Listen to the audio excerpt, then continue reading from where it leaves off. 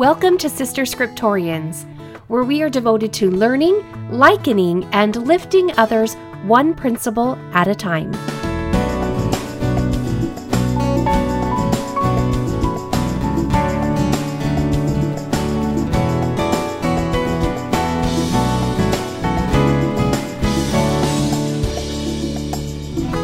Episode 40, Sailing to the Promised Land.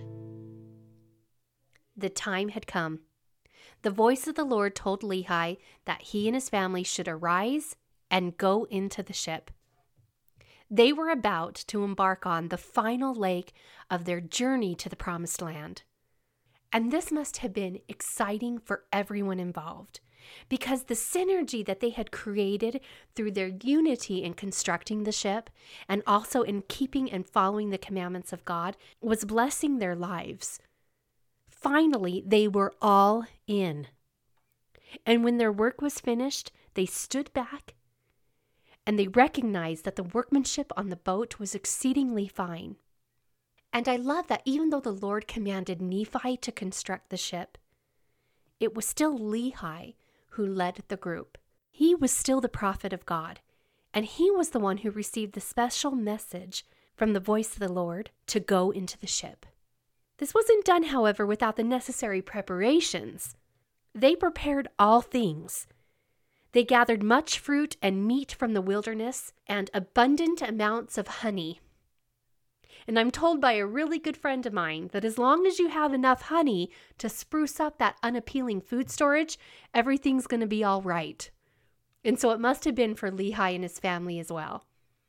The Lord also instructed them on other provisions to take, and they also gathered up all their seeds, and they were set. And it is here that we learn that Lehi and Sariah had had 2 sons while they had journeyed in the wilderness. The boys' names were Jacob and Joseph. And all the families, husbands, wives, and their children, entered into the ship, and the ship was put forth into the sea and driven forth before the wind to the Promised Land. That must have been an amazing sight to behold. But after many days, Nephi writes that his brethren and their wives, and the sons of Ishmael and their wives begin to make themselves merry, to dance, sing, and speak with much rudeness. Nephi observed that they forgot by which power they were brought forth, and he began to fear exceedingly that the Lord would be angry at all of them and smite all of them because of the iniquity that was taking place. And isn't this a danger that we too face when we become slothful or bored or understimulated? I'm not making excuses for them, but I do want to point out that when we aren't being diligent and partaking of the good things in life, like the 13th article of faith advises us to do, if there is anything virtuous, lovely, or of good report or praiseworthy, we seek after these things. We will fill ourselves with the opposite, therefore producing rudeness within us and finding pleasure in such things. The natural man seeks after stimulation of senses and pleasures in leaving appetites unchecked. Boredom can be a huge trapping for such behaviors. Nephi wasn't unfounded or even being paranoid with thoughts that these behaviors would provoke God. He knew that the Lord was their guide and that to mock him would not go without consequences. So Nephi decided to speak up, and he spoke to his brethren with much soberness. The scriptures say, and though we don't know what he said, we do know that it triggered that underlying fear of Laman and Lemuel. Further response to him was, "We will not that our younger brother shall be a ruler over us." They grabbed Nephi, bound him with cords around his ankles and his wrists, binding him so tight that he could not move, and they treated him with much harshness.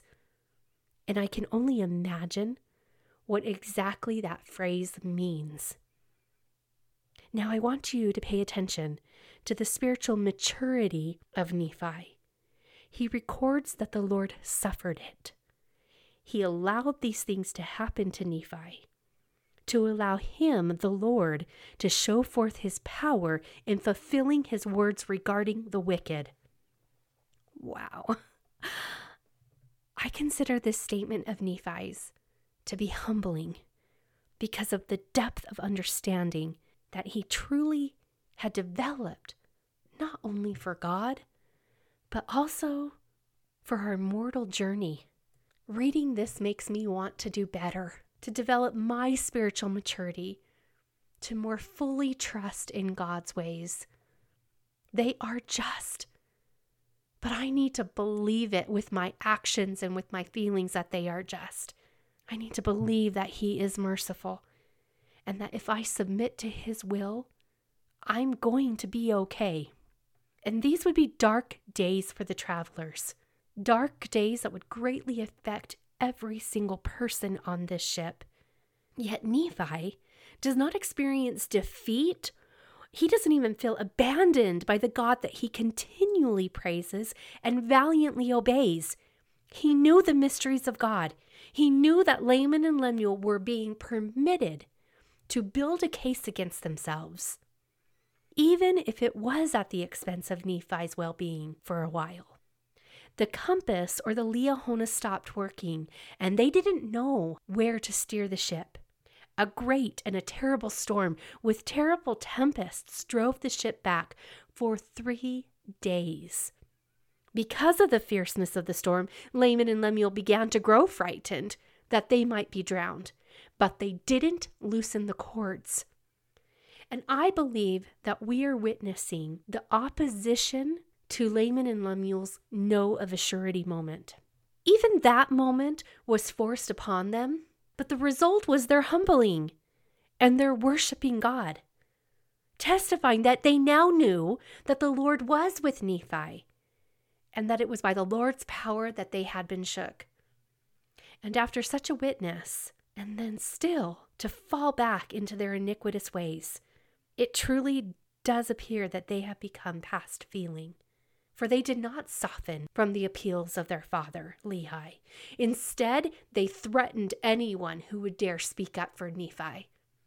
So great was the grief of the situation that Lehi and Sariah were literally brought down into their sick beds. Nephi records that there was concern that they would die and that they would suffer a watery grave. So great was their grief and their sorrow over their son's iniquities. But they were not the only ones who mourned. Jacob and Joseph were still young and in need of nourishment, and they suffered because of the suffering and state of their mother. Not to mention Nephi's wife and their children. Nephi remarks that his wife's tears and prayers, along with his children's, did not soften the hearts of Laman and Lemuel to let him go. The only thing that did was the personal threat that they were under, that they feared that they were going to be destroyed by God. On the 4th day, the tempest became exceedingly sore. Remember, for at least 4 days Nephi has been bound, and at this point they are about to be swallowed up in the sea. Laman and Lemuel can now clearly see that the judgments of God were upon them, and that if they didn't repent and loosen Nephi's cords, they would perish. Finally, they loosened the bands around Nephi's wrists and ankles, which had swelled greatly and had become extremely painful. And I don't want to read too much into things, but I do notice that this time, in contrast to times past, that there is not a mention that Laman and Lemuel humbled themselves before the Lord.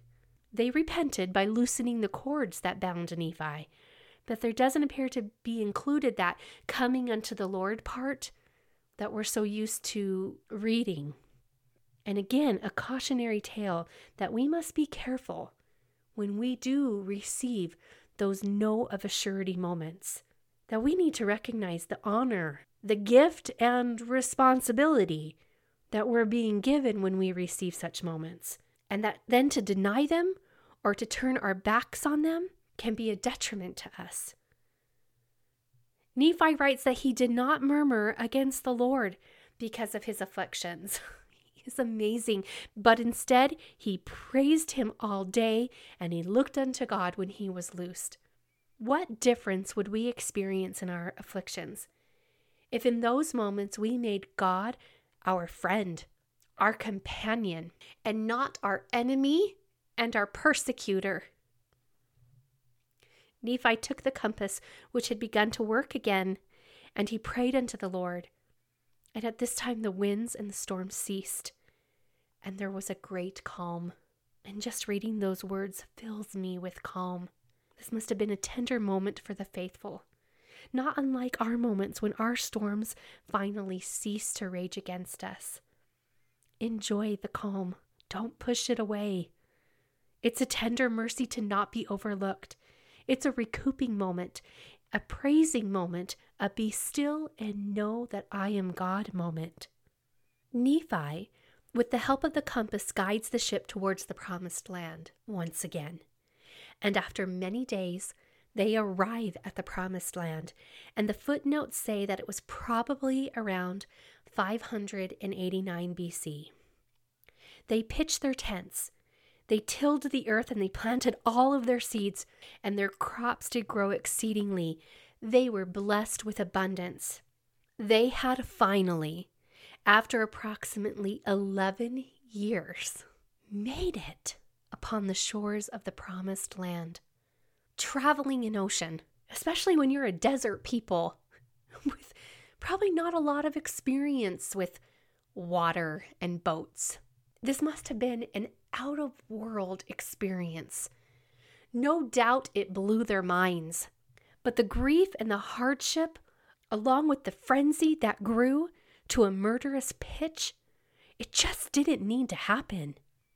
And I think sometimes we too casually identify with Laman and Lemuel, thinking that we would have been like them if we were in their position. And fortunately, in the Book of Mormon, we have another example of a people who were also asked to do the same task: construct a ship, cross an ocean. And no doubt they too experienced the same blow-your-mind response. But their experience was different. The contrast shows us how much power we truly have over our responses in life. Because life happens, and we will all most likely be called upon to do tasks that will blow our minds. But our precious gift of agency empowers us to choose our thoughts, to create feelings that will help us accomplish our goals. And we even have been tutored regarding Christ-like attributes that we can aspire to develop and then we can tap into that will help us deal with life. And then when we're asked to take a step of faith, you want to call it a leap? Yeah, sometimes it's a leap. I'll go with that. Cool.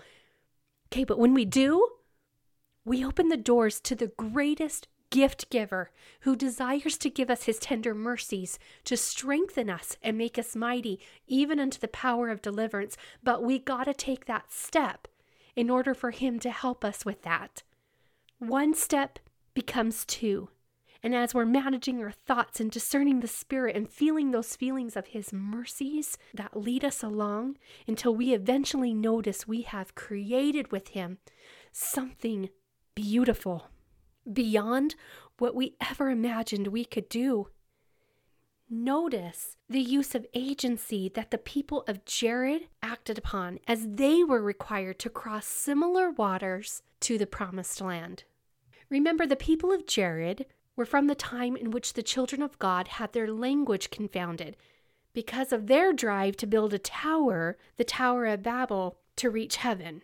But because of the righteousness of the brother of Jared and his family, and of a few good friends, the Lord answered their prayers, and he led them away, and he didn't confound their language, and he led them to the shores with a promise of taking them to a promised land. They too had to build boats after the manner in which the Lord would show them.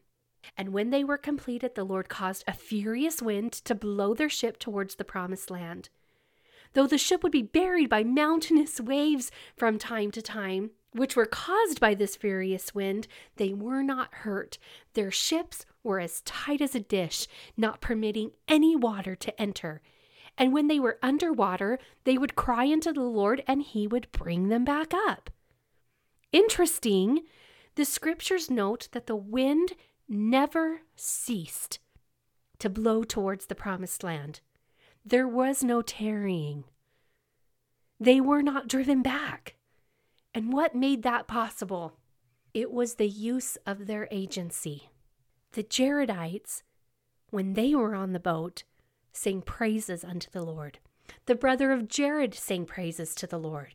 They did thank and praise the Lord all day long, and when the night came, they did not cease to praise the Lord. The scriptures in Ether chapter 6 tell us that they were driven forth and that there was no monster of the sea that could break them, neither a whale that could mar them, and that they had light continually, whether they were above or below water. Now here's a clincher for me that puts both their experience and Lehi's experience in perspective. Without being driven backwards or tarrying, this trip for the Jaredites took 344 days to complete. For 344 days, being held within a boat, they managed to find virtuous thoughts, they engaged in lovely pastimes, and gave praise to their God continually. They did not become slothful or sloppy in their remembrance of who was upholding them. When they landed upon the shores of the promised land, they knelt upon those shores and humbled themselves even more before the Lord. Tears of joy were shed, and they remembered, and they gave thanks for the multitude of the Lord's tender mercies. Compare and contrast the experience of the Lehites versus the experience of the Jaredites. It is a fantastic example of how much power we have over our own sufferings, over our reactions, even our perceptions of the happenings of life.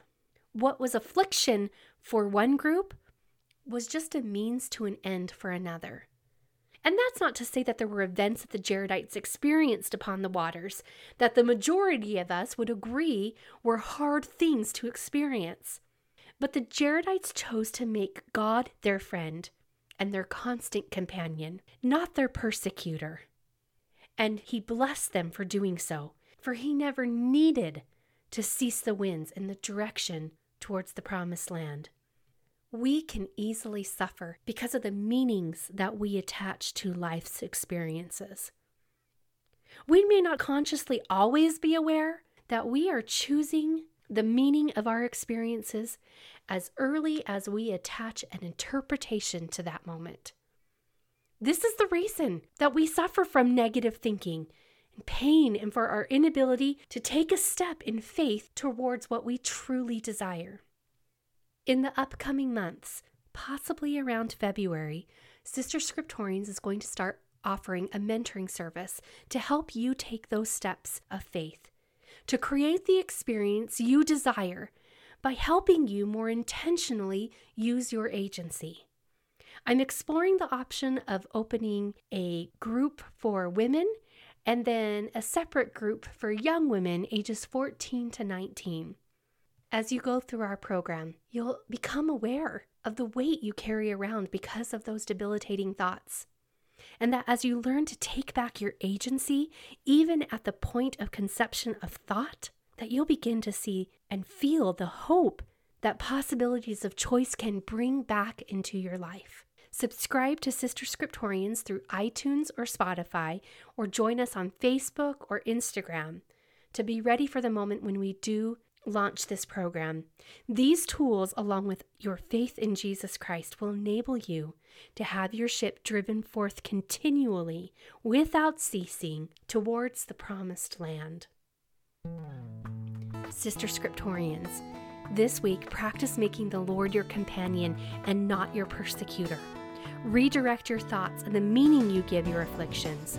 Be careful of idleness that can drive you backwards upon your personal waters.